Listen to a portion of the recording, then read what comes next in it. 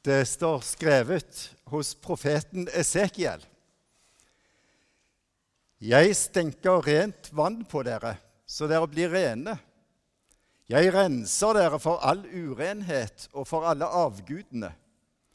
Jeg gir dere et nytt hjerte, og en ny ånd gir jeg inni dere. Jeg tar steinhjertet ut av kroppen deres og gir dere et kjøtthjerte i stedet. Jeg gir min ånd i dere og gjør at dere følger forskriftene mine, holder lovene mine og lever etter dem. Da skal dere få bo i det landet jeg ga fedrene deres. Dere skal være mitt folk, og jeg skal være deres Gud. Jeg befrir dere fra all urenhet. Så kaller jeg kornet fram og gjør grøten stor. Jeg gir ikke sult. Slik lyder Herrens ord. Når jeg har forberedt denne gudstjenesten og tekstene for denne søndagen, så var det et uttrykk som kom fram for meg fra Det gamle testamentet, som handler om at livets kilde er å finne hos Gud. Og tenk det, at vi i vår gudstro og i vår gudstjenestefeiring nå i dag kan finne fram til det som er livets kilde. Det er jo et utrolig flott uttrykk. Hvem av oss vil ikke være interessert i å finne den kilden? Den kilden som gir det gode liv, den kilden som kan gi oss evig liv. Livets kilde fra Salme 36. Og teksten i dag det handler om at Gud er god, at han har en trofast kjærlighet til menneskene, og at han kan skape på nytt det som ikke er godt hos oss. Og det er på en måte gjerne det som er sentrum i disse tekstene, hvis vi ser på de sammen. Dette at Gud kan skape på nytt og fornye oss som mennesker.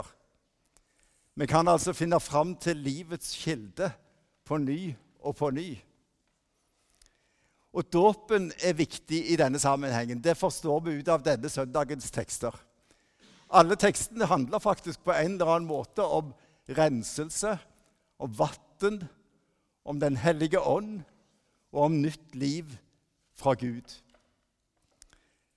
I evangelieteksten så hørte vi en intens samtale mellom Nikodemus og Jesus om det å bli født på ny, altså få et nytt liv.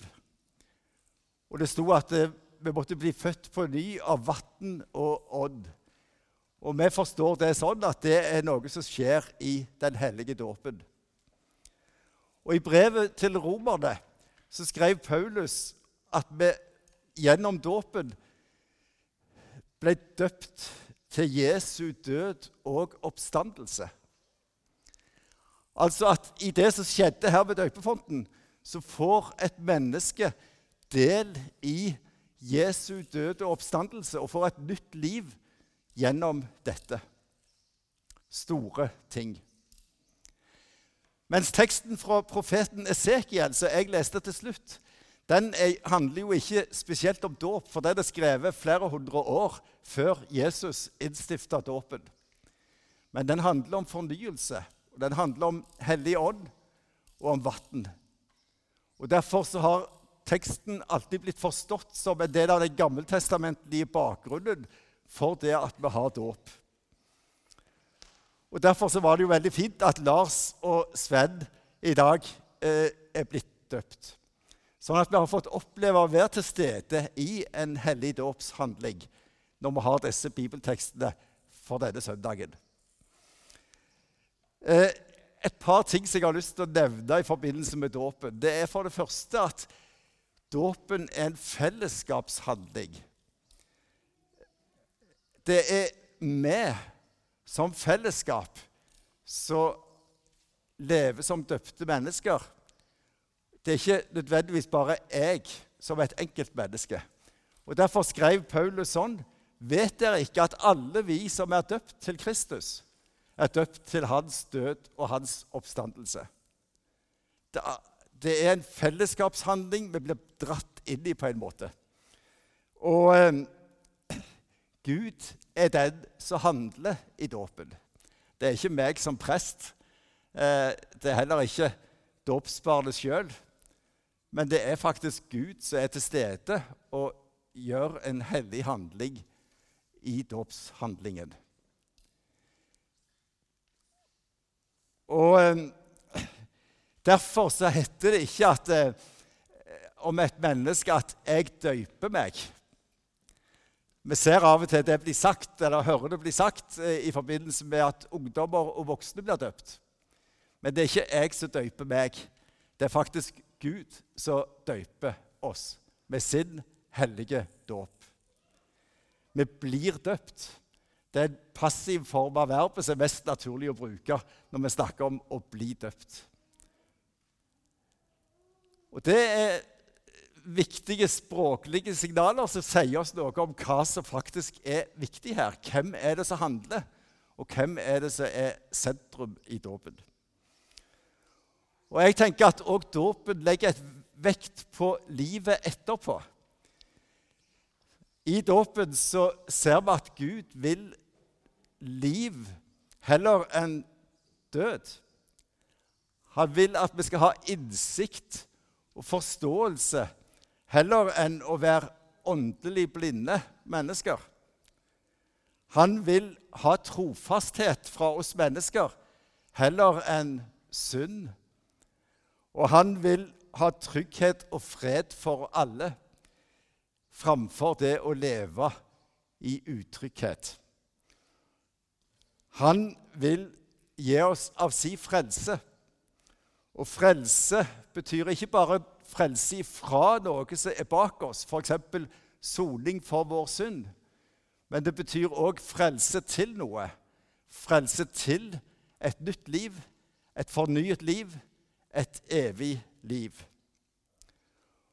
Og i forbindelse med teksten fra Det gamle testamentet så har jeg også lyst til å si frelsen er en fornyelse til et nytt hjertelag. At det skjer noe med oss som mennesker. Og da er jeg tilbake igjen til den gamle profetien fra profeten Esekiel. Det er ikke så ofte det blir forkynt over tekster fra profeten Esekiel i våre søndagsgudstjenester. Dette var en profet som levde på 500-tallet før Jesus. Det var en veldig dramatisk tid for folket i Jerusalem. På begynnelsen av 500-tallet før Jesus så ble folket forvist til Babylon. De ble beseiret i krig, og veldig mange av menneskene i Jerusalem ble bortført til Babylon, det som også heter Babylonia som land. Og vi snakker gjerne om eksilet i Babylon, om den perioden som da kom i Israels historie. Og store deler av folket var bortført. De var i eksil, i fremmed land, og der virket profeten Esekiel og kom med et budskap både om dom, men også om frelse.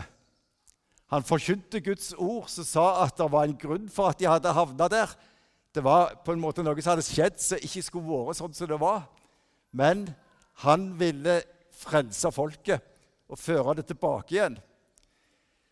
Og vår tekst om at Gud ville ta ut steinhjertet i folkene og putte inn et kjøtthjerte istedenfor, det er et veldig spesielt uttrykk, men det er i denne forbindelse, i disse frelsesordene fra Gud, at dette uttrykket ble brukt.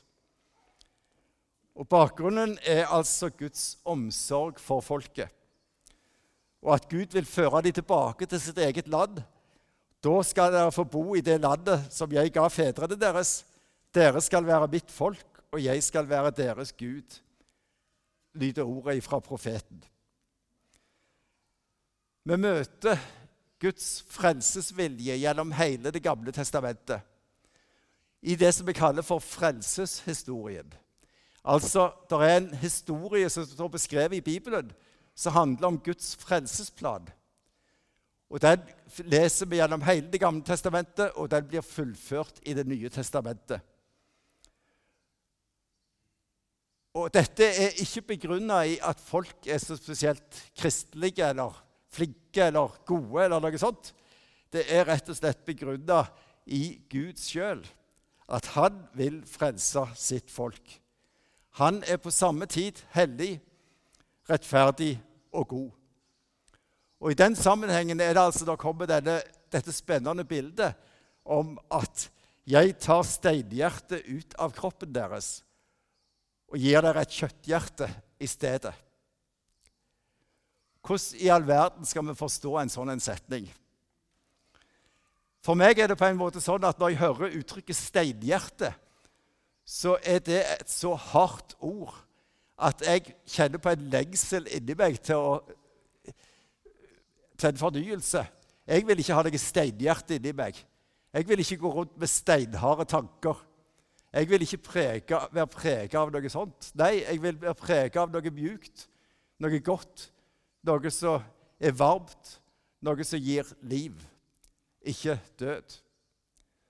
Og derfor er det jo et helt utrolig uttrykk at Gud som sin fornyende handling med oss mennesker vil ta ut steinhjertet og plassere et kjøtthjerte i stedet. Det dreier seg altså om å fornye og å endre det som ikke er sånn som det skal være. Og jeg tror ikke noen av oss ønsker å være harde som stein inni oss. For hjertet blir jo her et bilde på det indre livet vårt. Det er snakk om livssentrumet, det er snakk om personligheten vår, og det er snakk om følelsene våre, men også viljen og forstanden. Hjertet, det er i Bibelen uttrykk for vårt indre liv. Og derfor kan vi snakke om harde hjerter, vi kan snakke om å få fornya hjertet, og det står i Bibelen: bevar ditt hjerte framfor alt du bevarer, for livet går ut fra det. Denne teksten om en fornyelse og en fornya ånd som Gud vil gi oss, det er altså en del av den gammeltestamentlige bakgrunnen for at vi feirer dåp i kirkene våre. Og profeten Esekiel sine ord blir gjerne lest nå på denne årstida i forbindelse med pinse og tida etterpå, når vi har bibeltekster om Den hellige ånd og om livet som Gud vil gi oss gjennom sin ånd. Løftet om Den hellige ånd og om det nye hjertet og om fornyelsen av menneskelivet blir oppfylt gjennom Jesus Kristus. Og det Jesus gjør for oss. Og dagens tekst om samtalen mellom Nikodemus og Jesus er jo et sterkt og flott uttrykk for denne oppfyllinga, der Jesus taler om å bli født på ny og å bli født ovenfra. Jesus sa: sannelig, sannelig, jeg sier dere, den som ikke blir født på ny, kan ikke se Guds rike. Hvordan kan en som er gammel bli født, sa Nikodemus. Kan noen komme inn i mors liv igjen og bli født for andre gang? Jesus svarte: sannelig, sannelig, jeg sier deg, den som ikke blir født av vann og ånd, kan ikke komme inn i Guds rike. Det blir faktisk brukt så sterke uttrykk som en ny fødsel om den fornyelsen Gud vil gi deg og meg. En ny fødsel, et nytt liv, et livsfornyende prosjekt å leve i. Og ved døypefonten så ba vi bønnen om at dåpens vann ved Guds ord er en nådens kilde, der Gud tilgir oss vår synd og frelser oss fra dødens makt og gir oss løfte om det evige liv. Og så sto der: send din ånd, så de som døpes reises opp til det nye livet med Jesus Kristus, vår Herre.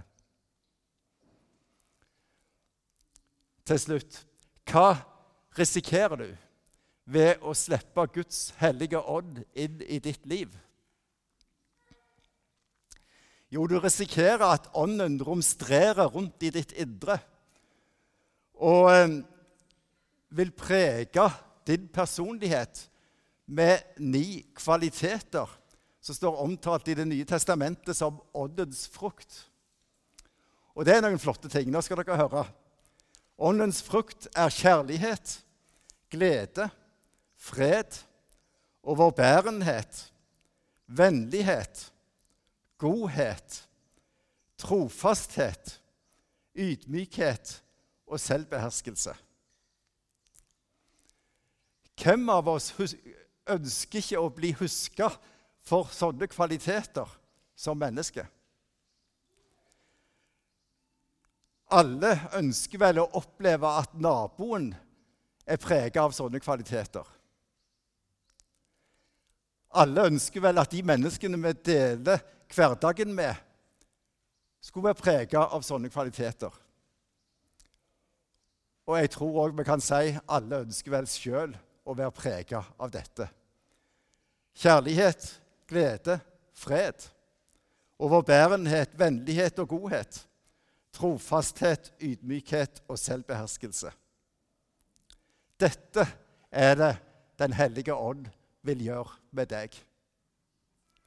Den ånden som var virksom ved verdens skapelse, er også virksom i dag, i vår tid, i vår bydel, i vår kirke.